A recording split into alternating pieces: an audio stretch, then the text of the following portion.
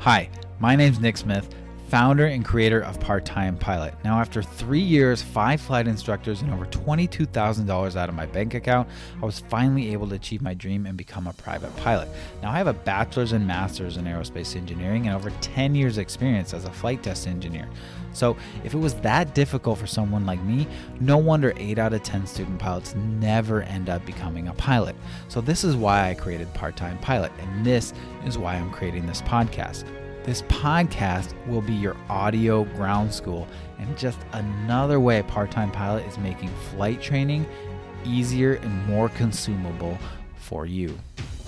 So with over 300 students and counting that have used our content to pass the FAA private pilot exams, I hope that you can use this podcast to become the next student to do so. So thank you, and I hope you enjoy listening to the Part-Time Pilot Audio Ground School podcast.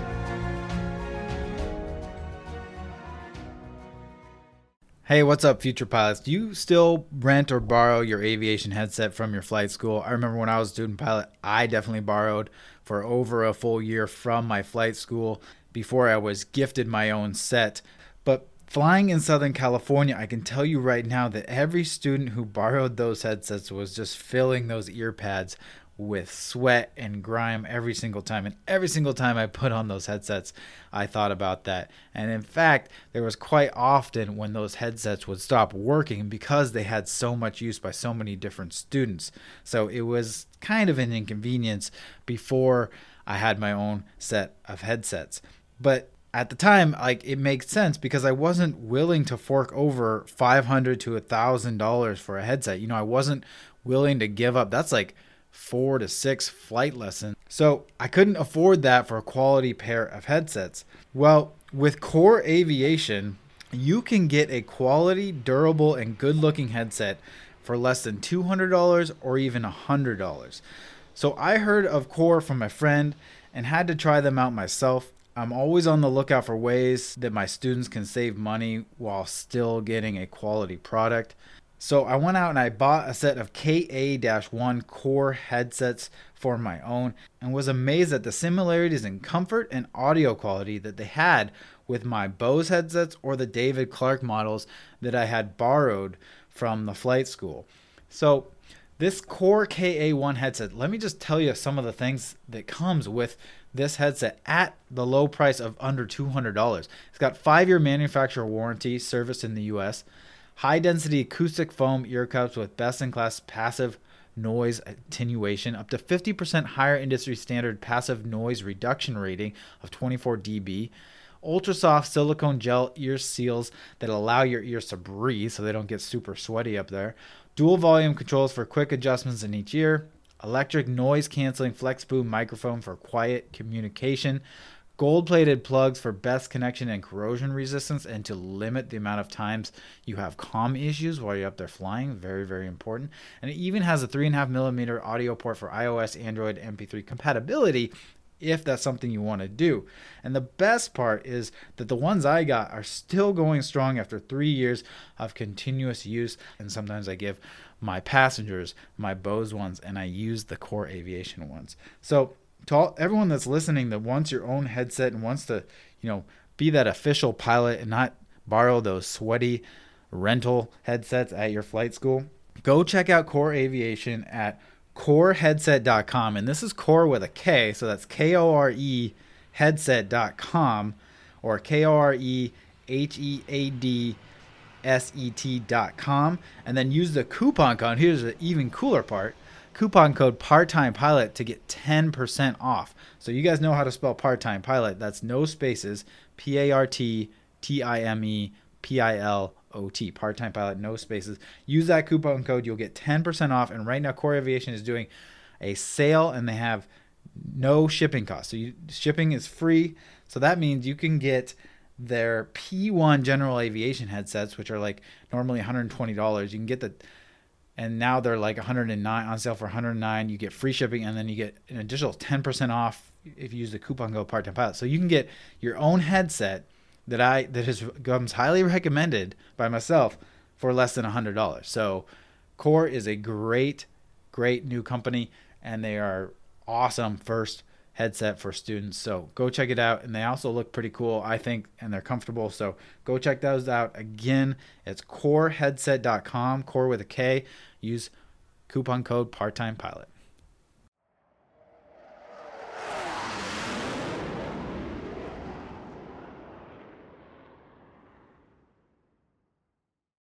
Hello, and welcome to the Audio Ground School podcast. My name is Nick Smith. I'm the founder, creator of Part-Time Pilot, and your host for this podcast, where I go through every single lesson of our private pilot online ground school in audio format, so you can listen and consume stuff on your commute to work, your commute to the airport, whatever it is that you're commuting to, you can consume some content and save yourself some time and study on the go. So today's episode, we are going to continue our lessons on the cross-country planning section. So if you're following along, which I highly recommend, because when you really combine the audio with the visuals in the ground school and the quizzes in the ground school, videos and stuff like that, it's really going to all come together. I highly recommend, reading the lesson, doing the quiz, watching the video, and then afterwards, when you go on a run or you work out or walk or drive, commute, whatever, you listen, and then by that time you've consumed it like 2 or 3 different times, and it's really going to sink in. So if you're following along, go to my courses. We're in the Step 1 Private Pilot Online Ground School Lessons course. This is going to be all the lessons, videos, audio lessons, quizzes for the ground school content. And then we're in section 12, which is on cross-country planning. And we've been following along. We're about 60% of the way, 70% of the way through this giant section, and we're on ground speed and magnetic heading. Now, one thing I want to note, and I'll summarize kind of what we've been doing. We've kind of been building a mental nav log as we go through these lessons, doing examples and things like that. I still teach this because you're going to need to know it for your flight lessons, flight training. Your flight instructor is going to expect you to know it, and you're going to need to know it to plan your cross-country scenario on your check ride exam. You're going to be quizzed about these topics from your examiner on your check ride oral, and you need to be able to fly these calculations on your check ride exam. So it still needs to be taught, but a lot of ground schools sort of just focus on the FAA written, and I get it that that's the first thing you want to focus on. And right now, what we've been seeing, and this is not reflected in all the ground schools out there. In fact, I sort of have an account for almost all the online ground schools and test preps out there, and I kind of keep tabs on what they're doing, just as any good business would, my competitors. And none of them have updated their question databases for the changes that we're seeing in the FAA written exam. We had a live webinar a few months ago about these changes. We talked to the FAA Airman Testing Branch about these changes. They said they were going away from calculation-based questions, especially multiple step calculation questions and interpolation questions. Now, when I asked them, they're supposed to notify us, right? Supposed to notify when they do this. Well, they said, yeah, we notified everybody in like 2015. So what they do is they notify people of a change, but they don't necessarily make the change right away. It's government stuff. Things work very slowly. But now we're seeing the fruits of those changes, and the FAA written is really shifting to factoidal type questions. It doesn't mean you don't have to understand this stuff. You still have to understand this, and it's worth your time to understand it and not just memorize these facts and these concepts about weather and aerodynamics and regulations. That you still have to understand, why they are and the fundamentals about them, because that's going to make you a better pilot. It's going to make your flight training lessons much easier. It's going to save you from ground lessons with your instructor. It's going to save you money. It's going to make the check ride a lot easier. So there's no use just memorizing for the FAA written. I know a lot of people do that because you're going to have to learn this anyway. So might as well just study one time like we do in the Part-Time Pilot Ground School. So anyways, I'm a little bit off topic, but they're heading more towards, factoidal sort of questions and leaving the calculation questions for the check ride, where an examiner can really see, and I think this is smart, where examiner could really see whether you're doing it right or not. It's kind of hard to judge that with multiple choice type questions. So they're going away from those. Doesn't mean you won't get any on the exam, but it's important to note that we're seeing a lot less. We might see like anywhere from 6 to 10 sort of calculation, interpolation, sort of weight and balance, performance questions. And now we're seeing maybe 1 to 3 maximum. Some students are saying, they didn't see any of them. So this is really important that you know this, but also don't go through cross-country planning section of our ground school and just think you're never going to need to know this. Just have it in your mind that, hey, if it doesn't click 100% right now, that's okay. You still want to learn this. You still need to know this, like I said, for your flight lessons, for your check ride. But if your ultimate goal is to prepare for the FAA written, use the FAA written summaries at the bottom of each lesson. Use the quizzes and our practice tests and our flashcards that we have in our bonus course to really dive into that. Now, I don't want people to that means they need to skip this right now. Please do not do that. It's going to make you a better pilot. It's going to make it easier in the long run.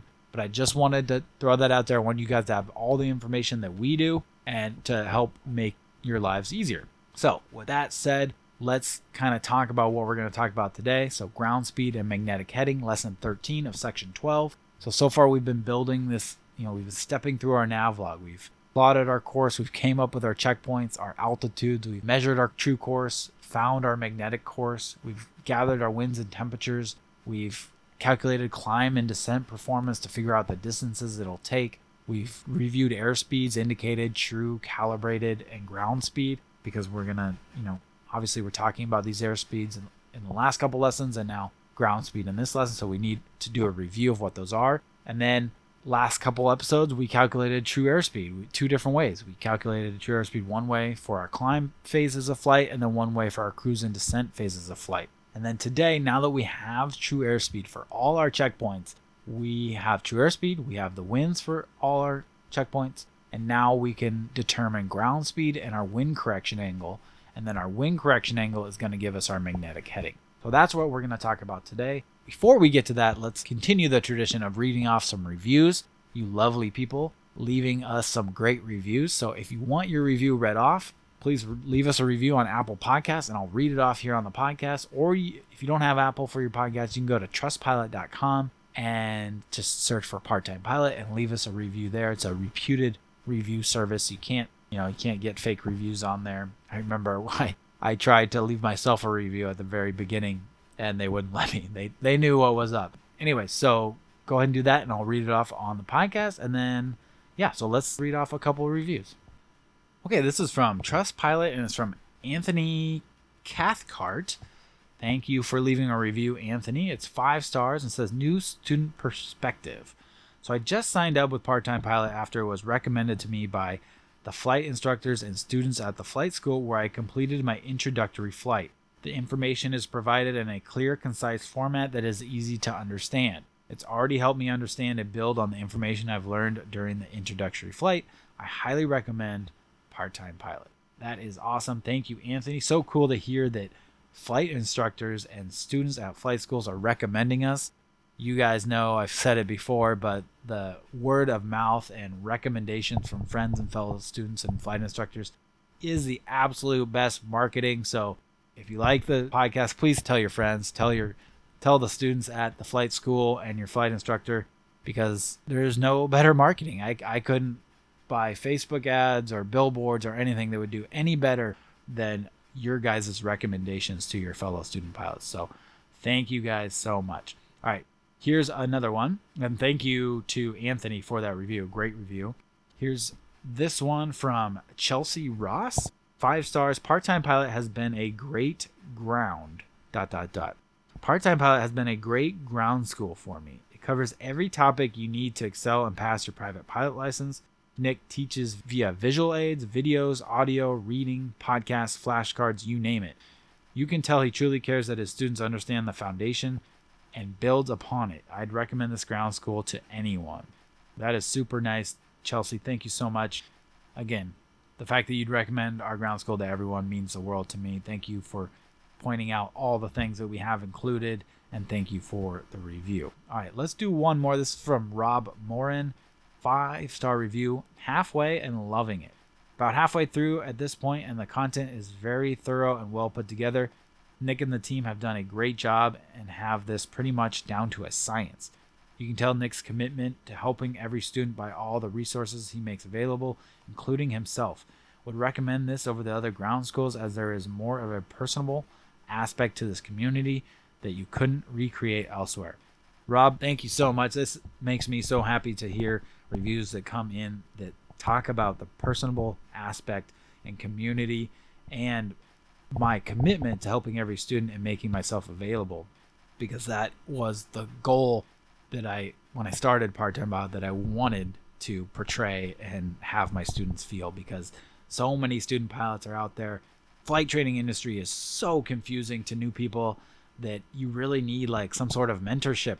And when I went through pilot training myself, I made so many mistakes because I simply just didn't know what the next step was. And I made the wrong turn so many times. If I had someone kind of leading me through with my best interests at heart, I would have saved thousands of dollars. And I know that so many people, thousands of dollars can be the make or break whether they become a pilot or not. So that's what I wanted Part-Time Pilot to be. So I'm so freaking stoked that, excuse my language, I didn't say it, I said freaking. But I'm really stoked to hear that people are realizing that. So thank you, Rob. I really appreciate that review. All right, so that's enough of that. Let's get now to our listener question.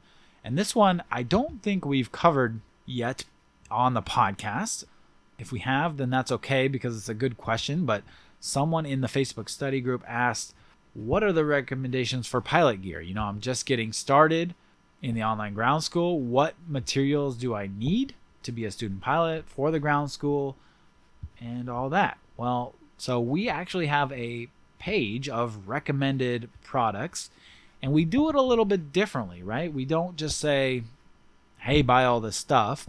And this is one of the things that really ticked me off about flight schools is I went to a flight school and they said, hey, you know, this is kind of how we do things. We use these books. So here's a bundle of books for $120 that we'll sell you right here. We'll include it in your package. And, you know, you just want to get going. You don't want to say no to people. And if I'm kind of a sucker, so I just said, yeah, only to realize like, well, these books hardly ever change. And I could have gotten, you know, a year-old book used on Amazon for $20, or I could have found an online ground school and free FAA resources that tells me the same stuff. So that kind of ticked me off. So what I wanted to do is create a list of and separate it by things you absolutely need for ground school and flight school that you can't get around. You absolutely need it. Things that are kind of nice to have, that they're going to help you. They might make things easier for you along the way. And then things that are just fun to have, right? So I made a recommendation page, and I'll put this in the show notes. It's shop.parttimepilot.com//essentials. And it lists off links, and it has all the ones that I recommend that I've used personally myself. So like the plotter tool I like to use, the E6Bs, the, knee boards, things like that. All ones that I've bought and purchased myself, so I know that they're good.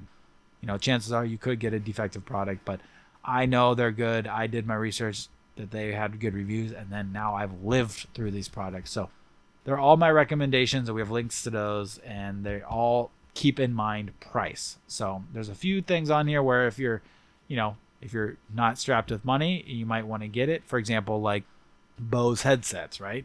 Those are obviously one of the best headsets. So if you have the money, go for it. But we also have an option that is a really, really great option. And we actually have a coupon code. Let me get to that, and we'll just talk about these. And I'll put it in the link in the show notes so you can see all these things for yourself. So the first section is stuff you'll definitely need for ground school. So you're going to need a FAR aim.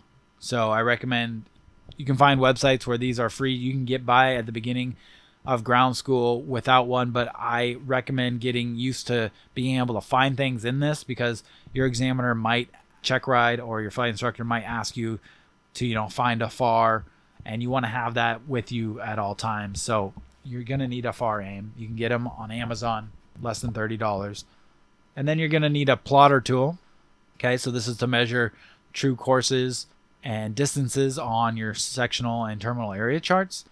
And then you're going to need an E6B flight computer. So there's the manual paper ones, or there's the manual metal ones. So the paper ones, they sound cheap or whatever, but I've had a paper one for over 12 years, and it's not really paper. It's like a thick cardboard, but it could get water damaged. I guess mine's never been water damage. So I guess that's why people go for the metal ones, because obviously it's more indestructible. But it's got the, the sliding wheel and really cool old school. It's amazing what you can calculate with that. But then they also now have electronic E6Bs. So they have an ASA version, and then they have a Sporties one. And these are allowed on the FA written exam. So you can take your plotter tool and you can take your E6B on the FA written exam. Now, I recommend using the manual ones, and you can just get the paper one. Like I said, mine's lasted 12 years, so I don't think there's a need for the metal one. Metal ones are around $40 to $50. Paper ones are around $15 to $20. I recommend the manual one. Learning how to use that, I think, makes you a more complete pilot. Now, people will scoff at that and say, why there's so much, technology these days. You can just use an app on your phone, or you can, get one of these electronic E6Bs to take with you on the written. And that's true. And these apps and the electronic E6B from like Sporties that we have tutorials in the course, they do make a lot of calculations a lot easier. But what happens if you're flying and you need it, or you're on some flight somewhere and the batteries die, right? Or that gets wet and it no longer works. For me, I want to be able to be a great pilot and navigate and calculate no matter what the situation. So in the odd chance that happens, my batteries die or they get wet, I know I have the confidence that I can still figure things out with my paper E6B. So that's what I recommend. That's just me. I always want to have, being a general aviation pilot, you look out there, and I know my wife tells me this all the time, there's a lot of accidents. And so there's a lot of little things that you can think of with like, what would make me a better pilot? Just these small little details that I think, there's a lot of unfortunate situations that can't be avoided, but if there's a small detailed step that I can do to make myself more prepared as a pilot, I think that's going to give me a better chance of being safe up there. And that's what I'm all about. So knowing how to use a manual E6B just gives you that little bit of an edge in that situation. So I recommend those, but we also have the electronic E6B. I recommend the Sporties ones. I think you can get them for about $80, and we have tutorials in the ground school for every single function in there so that you can be prepared to use that on the FA written exam. It does make things a lot easier. And then you'll also need the FA figures, images and figures supplement. That's the airman testing supplement.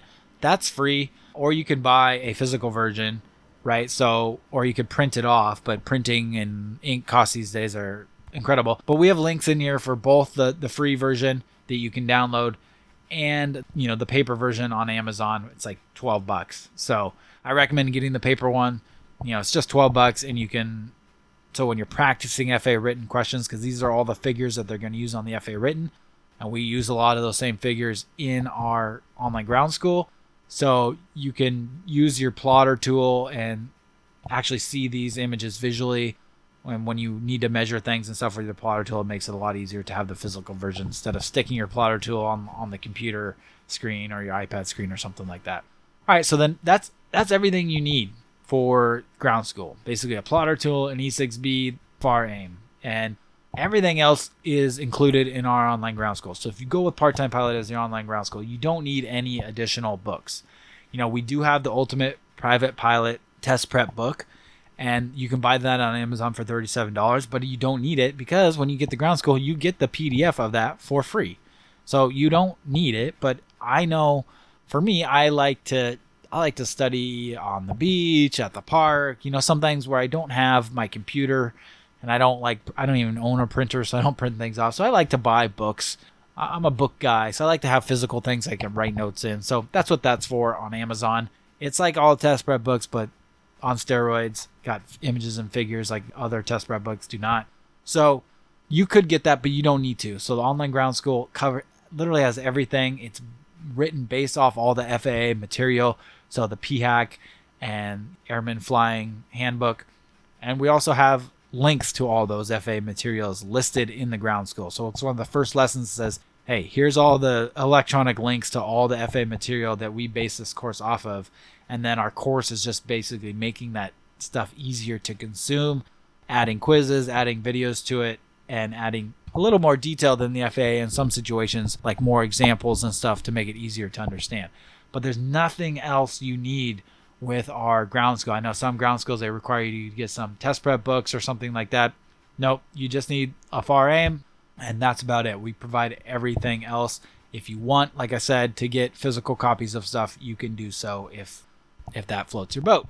All right, so that's everything you need for ground school. Stuff you'll need for flight training. So you're going to need a logbook. Again, you can get these on Amazon for like 11, 12, 13 bucks.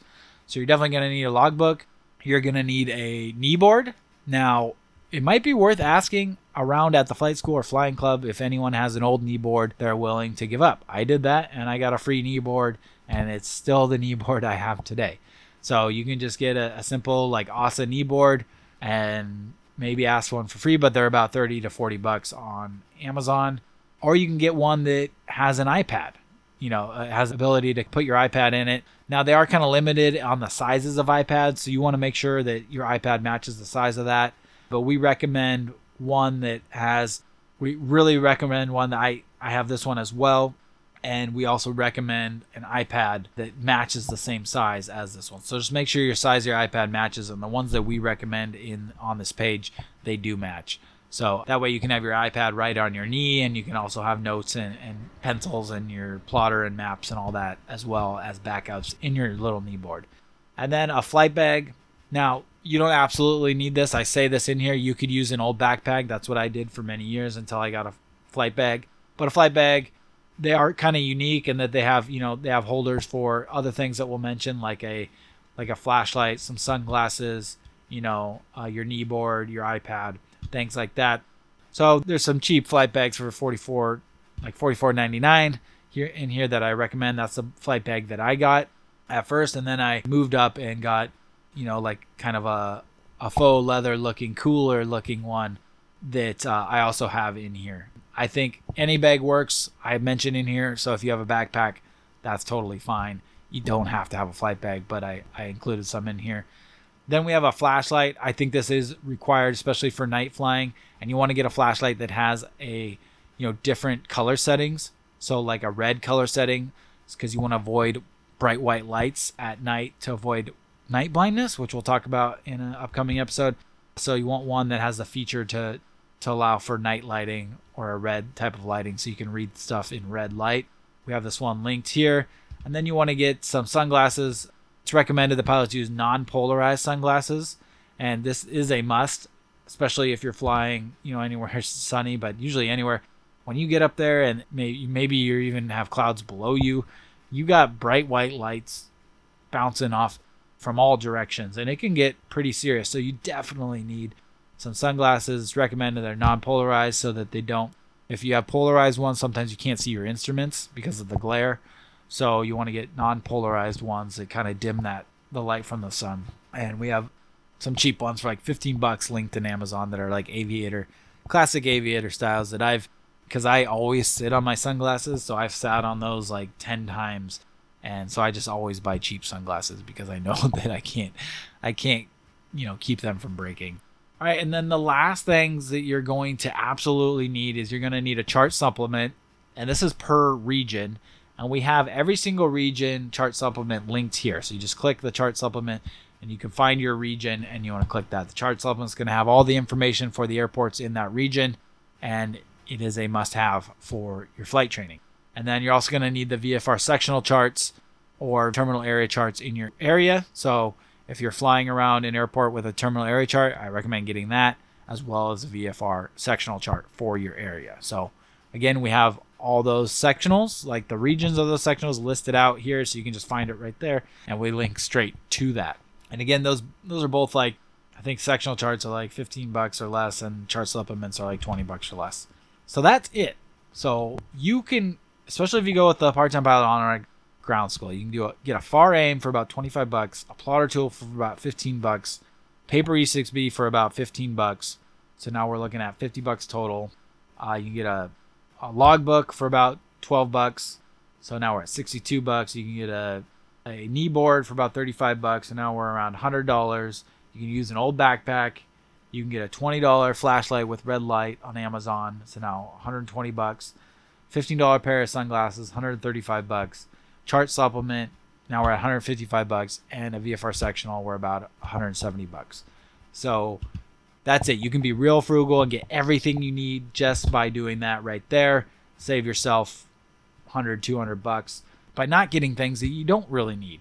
And one thing I like to tell my students is, these are good things to reward yourselves, celebrate the victories. Like if you have your first solo, maybe you celebrate and reward yourself by buying your own flight bag, or you're buying an iPad, right? I always recommend students learn to fly and navigate without an iPad for flight until they do a solo cross country, and then reward yourselves with that, and it'll make flying a lot easier. But now again, you know how to fly without it. So if it dies, if it overheats, you are a better pilot, more competent pilot in that situation because you learned without it. So we have a couple more sections. We have stuff you don't need but will make your life much easier. So you might have thinking, what about headsets?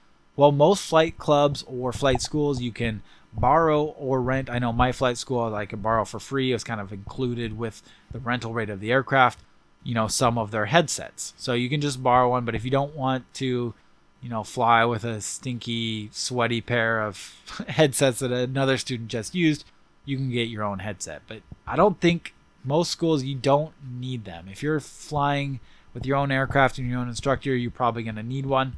So in here we have a company called Core Aviation, and they make an amazing set, an affordable set of headsets. I've had my set for, I don't know, like 10 years. And I even reached out to them. I said, these are so great that they're so cheap. And they said, we'd love for you, kind of partner with you guys and provide your students with a coupon code. So coupon code is part-time pilot, no spaces, no capital, and you get 15% off. So you could get your own headsets that, again, I've had mine for years and years for, I think, less than $100. They were doing a deal. I don't know if they're still doing the deal, but it's around $100 with that 15% off and free shipping. So again, coupon code part-time pilot, we had that link in there. So, or, again, if you're going to spend a lot of money, if you have a lot of money, right, that's great. I do recommend the Bose. I rewarded myself with Bose after I got my pilot's license. Actually, my parents bought me a gift. So those are going to be about $1,200, $1,300, $1,400, but they are noise canceling and they are great. But you don't have to do those. The Core Aviation ones, they worked for me just fine. It's up to you. Those are things that'll make your life easier if you don't want to borrow them. And then the next items are an iPad, right? We talked about that, iPad and ForeFlight. So getting an iPad, I don't recommend getting the biggest iPad, and you can even get refurbished ones, which we have linked to here on Amazon. You can just get a refurbished iPad, just use it just for ForeFlight. And then you don't need cellular plan for the iPad. You can add that. I've heard that it works. The signal works at most altitudes, but sometimes it is spotty. But what you can do is you can get a portable GPS, and I highly, highly recommend this one.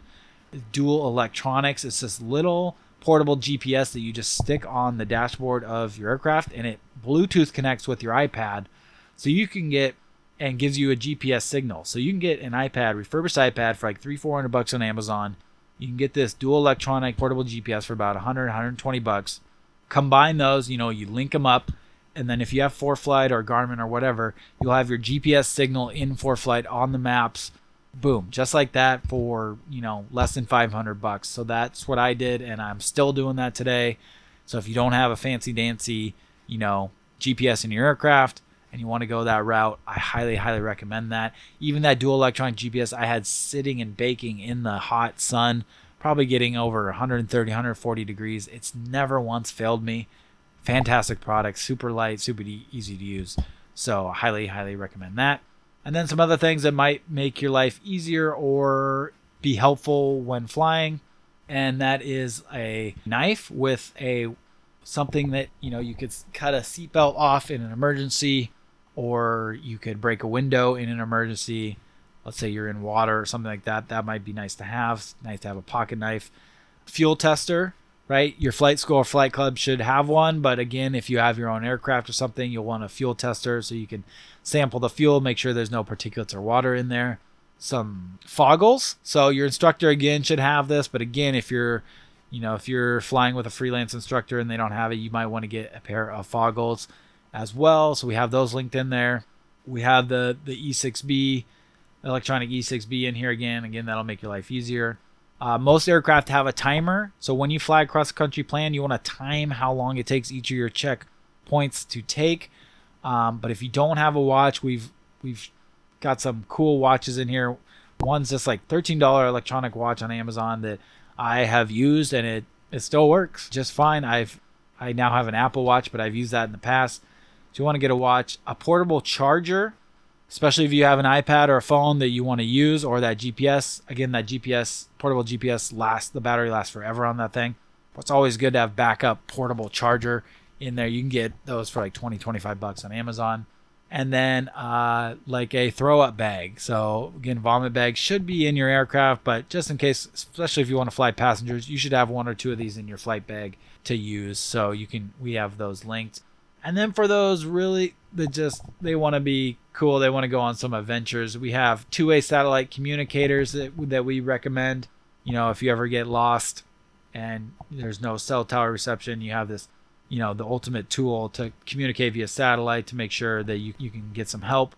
We have pulse oximeters. So this is a handy tool to know that if you're experiencing hypoxia, it tells you the percent of oxygen in your blood. So if that gets low, then you may have some carbon monoxide poisoning or some low oxygen due to hypoxia. So that thing, you can test that as you go up in altitude to really test if you need to add supplemental oxygen or not. You know, that's more so for the planes that fly a little bit higher than most trainer aircraft, but a cool thing to have. You can buy these portable cans of oxygen that you can just inhale with. Nice to have. I have one that I take on high elevation hikes. You can have, if you're flying over water, you have a safety jacket that inflates. It's a good emergency thing to have around. It's a really compact and tight one that's on Amazon for $60. A small first aid kit that just has, you know, like things like Band-Aids, suture kits, and things like that. All these cool tools in there that might be good to have for survival, only like $12. A waterproof lighter, again, a survival type thing that's really cool to have. A CO2 analyzer, again, you can put that in your cockpit and it'll analyze if you have CO2 coming out so you can avoid getting carbon monoxide poisoning. A baggage weight thing, it's just a cool little hook that you hang your baggage on, tells you the weight of your baggage so you can have accurate weight and balance calculations. You can get by with estimating, but again, for those nerds out there that want to be exact, got that for you. For real long cross-country flights, if you want to, you know, do some endurance flights, they got some pee bags, so you don't have to stop to relieve yourself. We also have a cool like pen that just has a bunch of, like a utility pen. It's got like knife, flashlight, windshield breaker. It's like a cool tactical pen. Just some cool things listed on here. But again, none of this stuff is what you need. That's just part of the cool things to have. And then we talked about already the things that you absolutely need to have. So I thought that'd be a good way to break it down for you guys. This took a long time to answer, so I apologize. But let's get to the episode now. I know for those that are waiting for that, they're probably like, okay, hurry up. What's taking so long? But I think that was important information that I know we get asked a lot. So hopefully you found that helpful. And I think that was a great question in the group and something that other people will find helpful. So, all right, without further ado, let's get to Section 12 on cross country, Lesson 13 on ground school and magnetic heading. Okay, so if you're following along in the online ground school, which again I highly recommend, you want to go to my courses. You want to look for Step 1 Online Ground School Private Pilot Lessons. And then inside that, you want to go to Section 12 on cross country planning and Lesson 13 in that section on ground speed and magnetic heading. All right, so we're now ready for our final airspeed calculations. This is where we take our just calculated true airspeed from the last two episodes and convert them to a ground speed by correcting for wind factors. We're also going to find a wind correction factor to get our magnetic headings. To accomplish this, we will use the back side of our E6B, that's the wind side of the E6B, or if you have an electronic E6B, you're going to use your ground speed and heading function. And the directions on your manual E6B, the directions to find a ground speed and wind correction angle are listed on top of the E6Bs, and which is handy because you're going to get this on the FAA written exam, and those directions are on there. But so instead of repeating these directions, I'm going to put them in my own words in case the words on the E6B aren't making sense to you. Before we do that, though, we need to go over something in regards to magnetic heading, and we kind of covered this already, right? We got our true course, and then we corrected for variation to get magnetic course. But there's a few, basically, we want magnetic heading. And there's a few ways to get there. So I want to talk about that and try to avoid some confusion. Magnetic heading is the direction the nose is pointed, reference to magnetic north. So that's what we want when we fly. In order to get a magnetic heading, we need to convert from a true heading And in order to get a true heading, we need to get a true course. This can get confusing, so I want to offer some different explanations in hopes they fix the confusion. Now, the reason we want to start with a true heading when we apply our wind correction angle is because usually we have the wind data in terms of true. Remember, if you read it, it's true. And when we read wind data from winds aloft chart or any sort of forecast that we get when we're planning on the ground, we're reading the wind data. So it's going to be in terms of true direction. And we can't apply a wind correction angle from winds that are not in terms of true to a true heading. Okay? So they have to match. If we were to have a magnetic heading, if we were to apply, for example, winds to a magnetic course to get a magnetic heading, we would have to have winds in terms of magnetic. And you can still convert wind direction from true to magnetic just like you would a course direction, right? So we convert a true course to a magnetic course using variation. You can do that with winds too. So we can do that, but why do that if we don't have to, right? When we read the data, when we're flight planning, when we read wind data, it's going to be in terms of true. When we're flying and ATC tells us wind data, that's going to be in terms of magnetic, because when we're flying, we're using our magnetic compass. So that's why they give it to us. But we're not going to be flight planning. We might while we're flying. And if that's the case and you get your wind data, just remember that it's in terms of magnetic. Okay, so I'm probably confusing you guys. So let's kind of go over all this. When using your plotter and a sectional or terminal area chart, you are determining your true course. This is what we did a few episodes ago. Some software programs will automatically convert the true course to magnetic course. For example, ForeFlight, when you tap on the little thing and you with 2 fingers and you determine your course on the map on ForeFlight, it's going to give you your magnetic course. But if it doesn't, your magnetic course is true course corrected for variation. And variation is found with isogonic lines. Isogonic lines on the charts will give you the variation, which you can use to convert true course to magnetic course. Your magnetic heading is your magnetic course corrected for winds. And this is the same thing for true headings and courses. Your true heading is your magnetic heading, is your true course corrected for winds.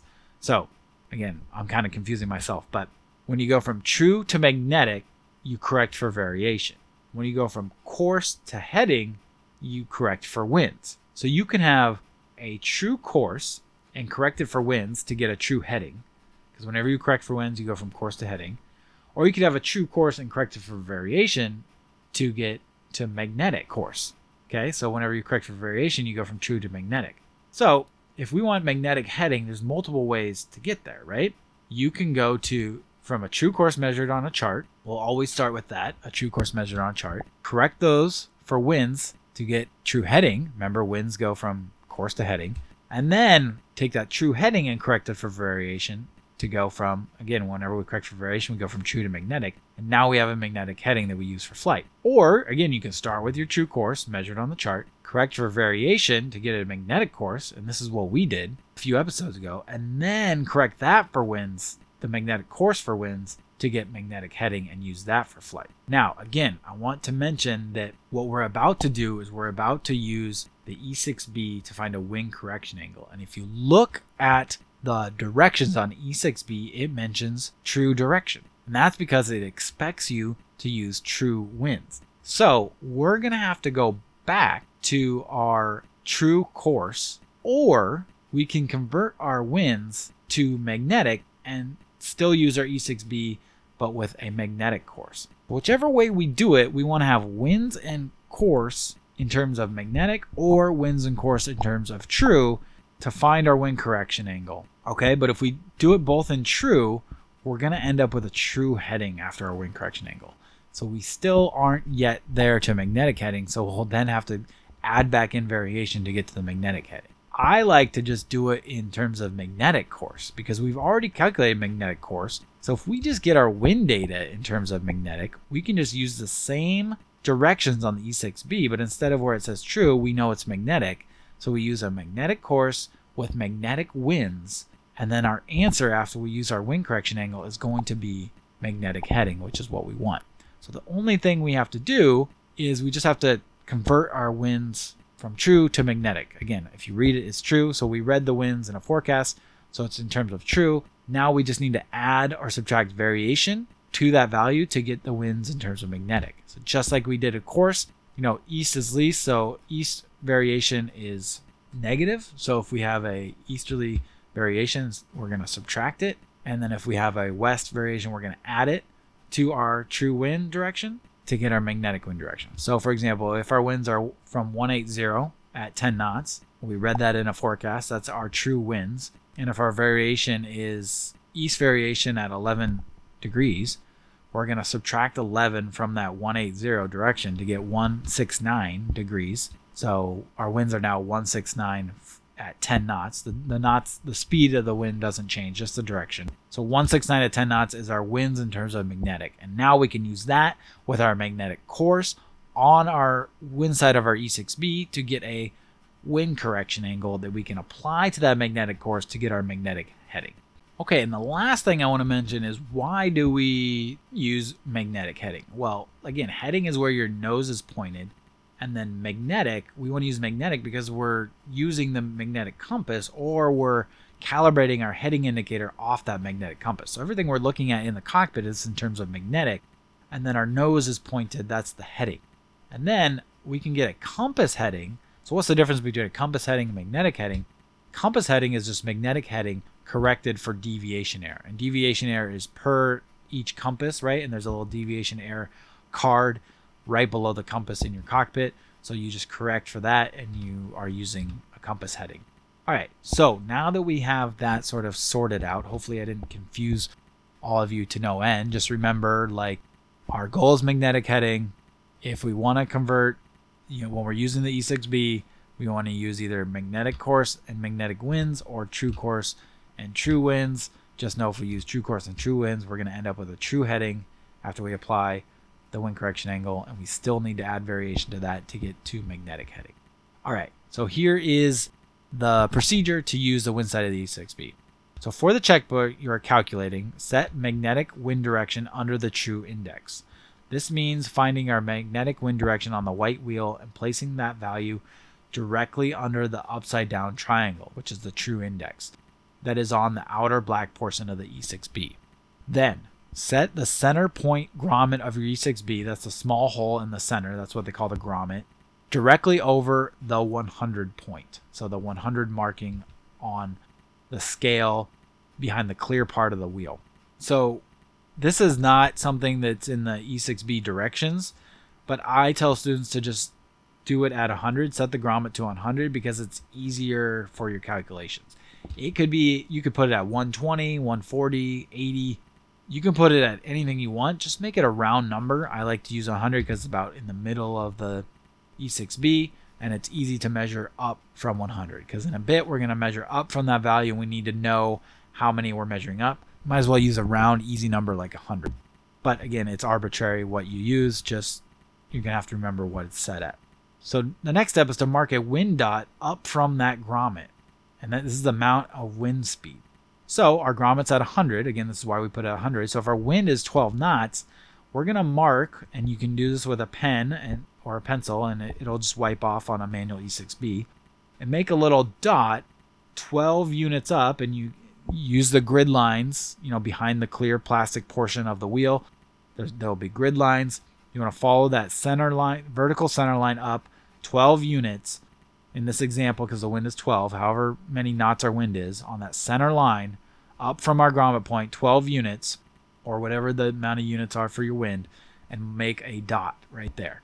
Okay, so that's, again, it's why it's easy to put the grommet at 100 because you can just make the mark at 112, 100 plus whatever your wind speed is. The next step is you're going to set magnetic course under true index. This means spin the white wheel until the value of your magnetic course on the white wheel is now under the true index, which again is the upside down triangle.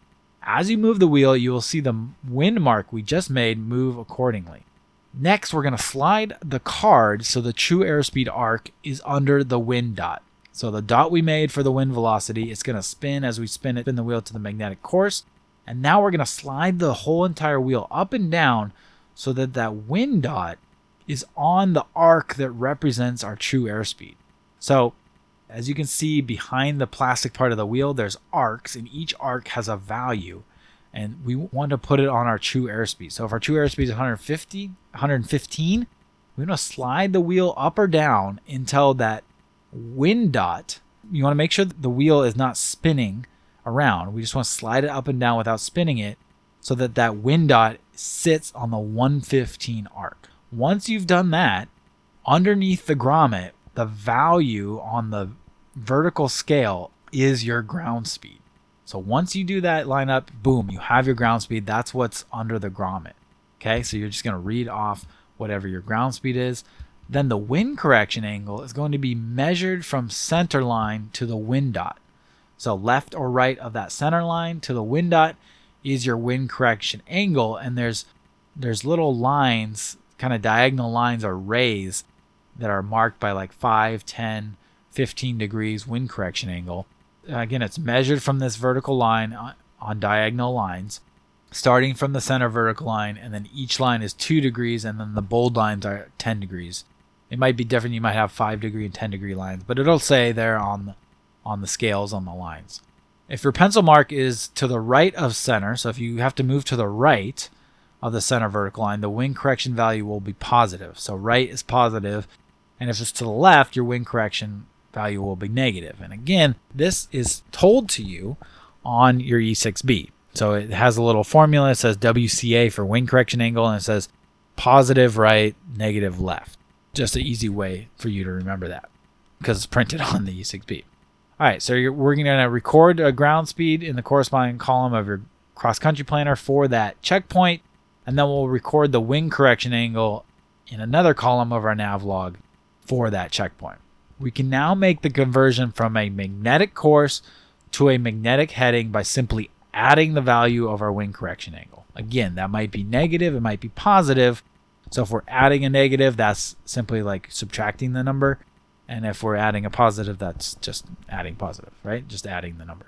So again, magnetic heading equals magnetic course plus or minus that wind correction angle. Again, because that wind correction angle could be negative or it could be positive. Calculate each checkpoint's magnetic heading and record it on the corresponding column of the nav log.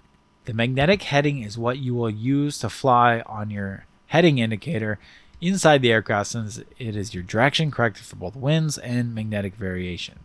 Note, depending on the E6B, the E6B's instructions may tell you to use true course or magnetic course. In either case, just make sure you have the winds in the matching direction. Again, we talked about this before. Just want to tell you one more time that we decided to go with magnetic course, so we converted our winds to magnetic winds so that we could just do magnetic course, magnetic winds to get and end up with, after we applied the wind correction angle, our magnetic heading. All right, so let's do now an example.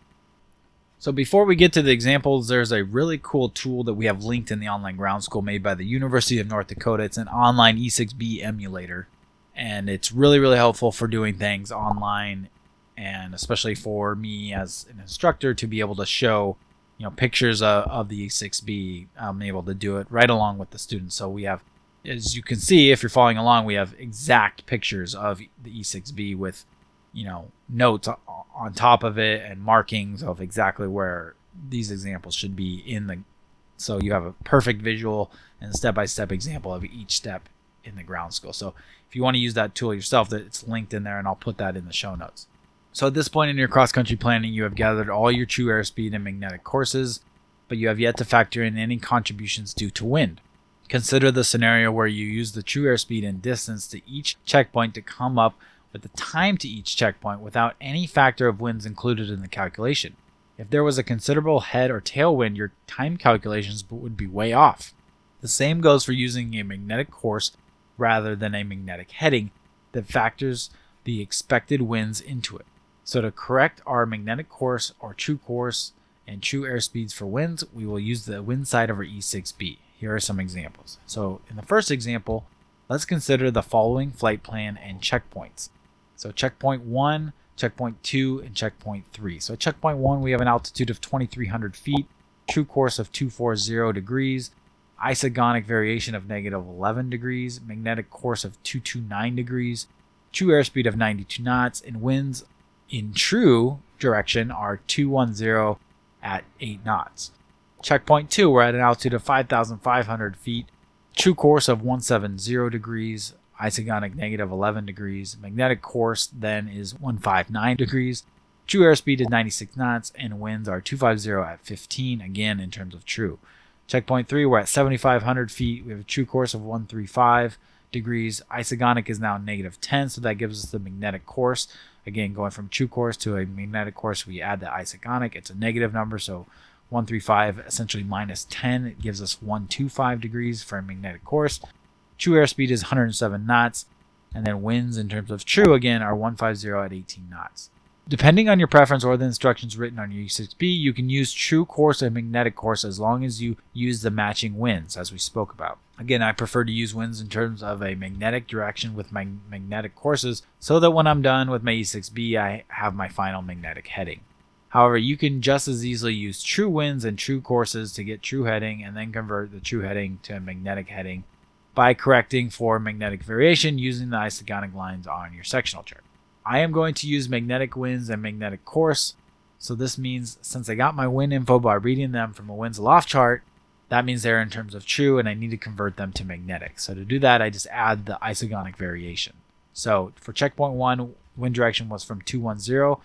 So if I subtract 11 degrees of variation, that's going to be 199 degrees. Checkpoint 2, they were from 250, so subtracting 11 degrees variation was 239 degrees. And then checkpoint 3, it was from 150 degrees. The variation was minus 10, so that gives us 140 degrees. So now with my winds in terms of magnetic, I can use my E6B, starting with checkpoint 1 with a magnetic wind of 199 degrees and magnetic course of 229 degrees. So first I'm going to set wind direction under the true index. So my wind direction is 199 degrees. I spin my wheel until 199 is under that true index up at the top. Then I'm going to slide my wheel so that the grommet is over a round number. I said earlier you could do it at 100. Here in this example, I have it at 160. So I'm going to mark my wind velocity up from that point at 160. My wind velocity is 8 knots, so I mark it at the 168 arc on that vertical scale on the center line. Next, I'm going to set my course, my magnetic course under true index. So I'm going to spin the wheel until 229 degrees, which is my magnetic course, is now under the true index. When I do that, my wind mark is also going to spin around on the wheel. Next, I'm going to slide the wheel up and down so that my wind mark is on my true airspeed. So arcs for true airspeed, there's different arcs behind the plastic part of your E6B, and my true airspeed is 92 knots. So I want to slide it until my wind dot, the dot I made for wind, is sitting on the arc that represents 92 knots. So once I do that, now my ground speed is going to be read under the grommet. So now the grommet on that vertical line, the scale of the arcs, is at about 84 knots. That's what's under the grommet, the middle grommet. So my ground speed is 84 knots. And then now my wind correction angle is going to be either to the left or right of center. If it's to the left, it's a negative, and to the right, it is a positive. And then this is going to be on the scale of diagonal lines that kind of span out almost like rays of sunlight, right? So to the left, I see a negative 10. It's not quite there. It's about at negative 3.5 if I kind of eyeball it to the left of center on that kind of diagonal line scale. So my wind correction angle is going to be negative 3.5 degrees. If we repeat this process for all the checkpoints, we're going to come up with the following information for ground speed and wind correction angle at each checkpoint. With the wind correction angle, we can determine our magnetic heading using magnetic heading equals magnetic course plus our wind correction angle, where the wind correction angle is negative when read from the left side of the center of the E6B and positive when on the right side. So for checkpoint 1, we get a ground speed of 84 knots. I recommend doing this along, go back, rewind it to where I mentioned all the checkpoint information and calculate this yourselves and see what you get. So checkpoint 1, ground speed is 84 knots. Wind correction angle we said was negative 3.5. So our magnetic heading is 229 plus the negative 3.5. That's the same thing as 229 minus 3.5. Gives us 225.5 degrees for our magnetic heading. Checkpoint 2, we had a ground speed of 92 knots. When we repeated that process at checkpoint 2, our wind correction angle is plus 9.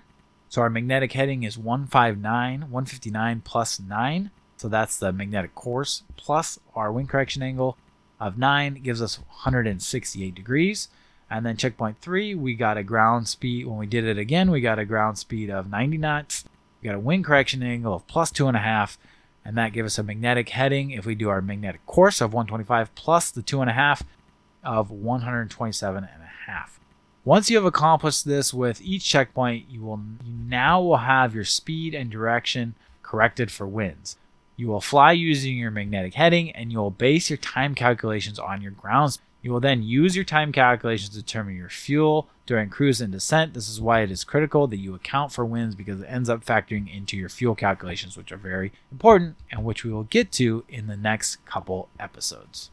All right, it's kind of hard to do these examples in a podcast, but I do have some videos for you with some examples that I'll put in the show notes. How to calculate ground speed and wind correction angle, how to calculate magnetic heading, and even a private pilot FAA written exam example. But again, I have to note that on the private pilot written exam example, especially this one I have here in the fourth example of a tricky one that they used to use a lot, we are not seeing hardly any of these on the FAA writtens that our students are taking for private pilot. So just be cognizant of that. I'm going to keep it in the ground school, because just in case, one or two students are seeing maybe one, maybe two calculation questions, and I'm not quite sure. The FAA is very vague.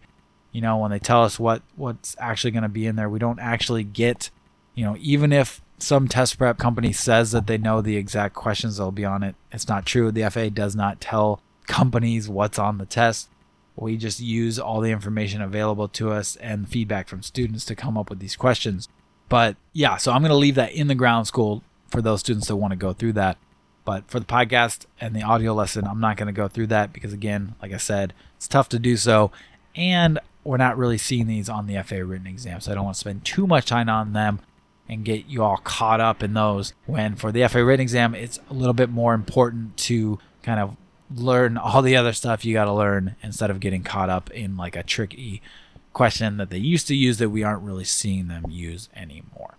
All right. So thank you guys for listening. That's it for today. A little bit of a longer episode. In next week's episode, we're going to continue on with our cross-country planning. I kind of alluded to it a little bit, but now that we have ground speed and our winds are corrected for our speed in our ground speed, we can now get the time it's going to take us to each checkpoint. And then we'll get a total time it'll take us. And then once we have that, we can determine how much fuel we're going to use, because we're going to have a fuel consumption rate that we'll be using in each stage of flight. And we use time to get the estimated amount of fuel we're going to be using. Then finally, we're going to go over takeoff and landing performance charts, kind of the last step you'll do there. In the ground school, we have 2 more lessons that finish off this cross-country section. It's more practice with the paper manual E6B, so we have a bunch more examples of things you can calculate with the manual E6B.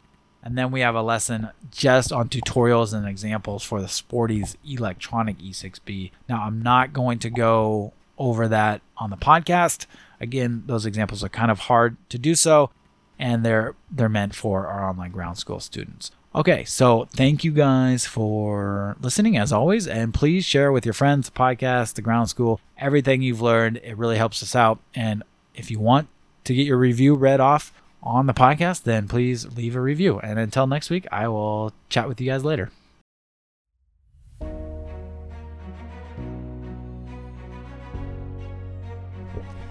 Hey guys, it's Nick. I want to take a second to speak directly to the student pilots out there. You might be a student pilot that is, wondering what to do next, how to get started, or maybe you're looking for the right ground training or flight training, or maybe you've already started ground training or flight training and you're stuck, you're in a rut, and you're looking for a change, something to help get you out of that hurdle. From my own experience in flight training, after 3 years, 5 instructors, and $22,000 and wanting to quit multiple times. And then now, after seeing hundreds and hundreds of student pilots through Part-Time Pilot, I've realized that the number one thing that makes student pilots fail is that they do not have a good fundamental understanding of the ground training when they get to the more advanced flight lessons. Now, who here has seen Top Gun Maverick? Do you remember in the movie when he says, "Don't think, just do"? Now, when I heard this, I was like, oh my goodness, this is brilliant, because this is exactly what you have to be as a pilot.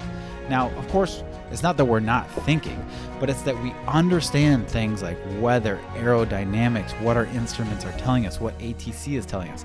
We have such a good core fundamental understanding of these things that we don't have to think about them. And when we don't have to think about them, we can instinctively feel and fly the aircraft, look out for dangers, and avoid emergency situations. If we do have to think about these things, it's going to put us behind mentally, and we're going to be behind the aircraft. And when you're behind the aircraft mentally, bad things happen. And this happens when you don't have a good understanding of the ground school content. So now the first 10 to 15 hours of your flight training can go smooth, even if you don't have a good understanding of ground training, right? You can go up for a discovery flight, have a blast. You can go up, learn how to take off, learn how to land. You may be even able to solo for the first time, fly a plane for the first time. Everything's great and dandy. But once you get into, bad weather flying, or flying at heavily trafficked airports, or speaking with ATC for Bravo clearance, or cross-country flight planning and flying solo on a cross-country flight, things get a little more advanced. And when this happens and you don't have a good understanding of the ground school concepts, you're going to hit a wall. You're going to start to get behind the aircraft. And when this happens, if you have a good flight instructor, they're going to stop you and they're going to say, okay, we need to do one-on-one ground lessons. And now you're going to be paying your flight instructor to not even fly with you, but instead $50, $60, $70 an hour to just teach you the ground school content that you should already know. And the worst part is you're not flying with them. So the flight training that you gained, the currency, the proficiency that you gained is going to be lost, and you're going to have to redo those lessons. What happens to most student pilots is they continuously hit these mental blocks where they get behind the aircraft, they start making mistakes, and then they catch up with the ground knowledge only to have that happen again. And they start to get in this vicious cycle of having to redo trainings and repay for trainings until it gets to the point where them or their family, they finally say, you know what, this has to stop. We can no longer afford the training costs without any progress, and they end up quitting. Now, so how do we avoid that? Well, here comes part-time pilot. Again, I said I went through my own experience of this, and I realized that most flight training and ground training is not tailored to the modern day student pilot. And when I say modern day student pilot, I should say modern day part-time student pilot, because let's face it, there's a very small percentage of us that can go and dedicate 24/7, 365 to our flight training, or not even miss a beat and be able to pay for flight training without working. So most of us have a full-time job or maybe a part-time job. We have kids, we have family, we have school, we have all these other responsibilities on top of flight training. And most of these flight trainings and ground trainings are not tailored towards you. And so how is it the part-time pilot tailors to the modern day student pilot? Well, the first way we do that is by keeping ground school interesting. You want to avoid being boring. You want to avoid that burnout. So how we do that is we present our material in multiple ways. And you're actually listening to one of them right now. You can consume our content via this podcast and an audio recording. You can do this while you're running, while you're driving in traffic. Again, tailoring to that busy part-time student pilot. Or you can read through our written lessons. I like to read, so for those of you that like to read, you can read through the lessons. You can see the step-by-step examples and the procedures that we have. Or you can look through our study guide and see our diagrams and mnemonic devices, have that visual cue, those visual cues and aids that help further your understanding. Or you can watch our videos. Or you can take our quizzes and practice tests to reinforce what you just learned. And then finally, you can join us live weekly for our live Q&A and our live lessons, so you can see in real time these things taught out and these examples done in real time. And then finally, you can utilize our group community to form study groups, get questions answered 24/7. All of this is tailored for the modern day student pilot to keep ground school interesting, keep it from being boring, keep from having that burnout, and to find ways that you can consume the content throughout your busy schedule. And guess what? It works. We've had over 350 student pilots come through, take and pass their FAA exams without a single student failing. That's right. A single student has yet to tell me that they failed either their FAA written or their FAA check ride.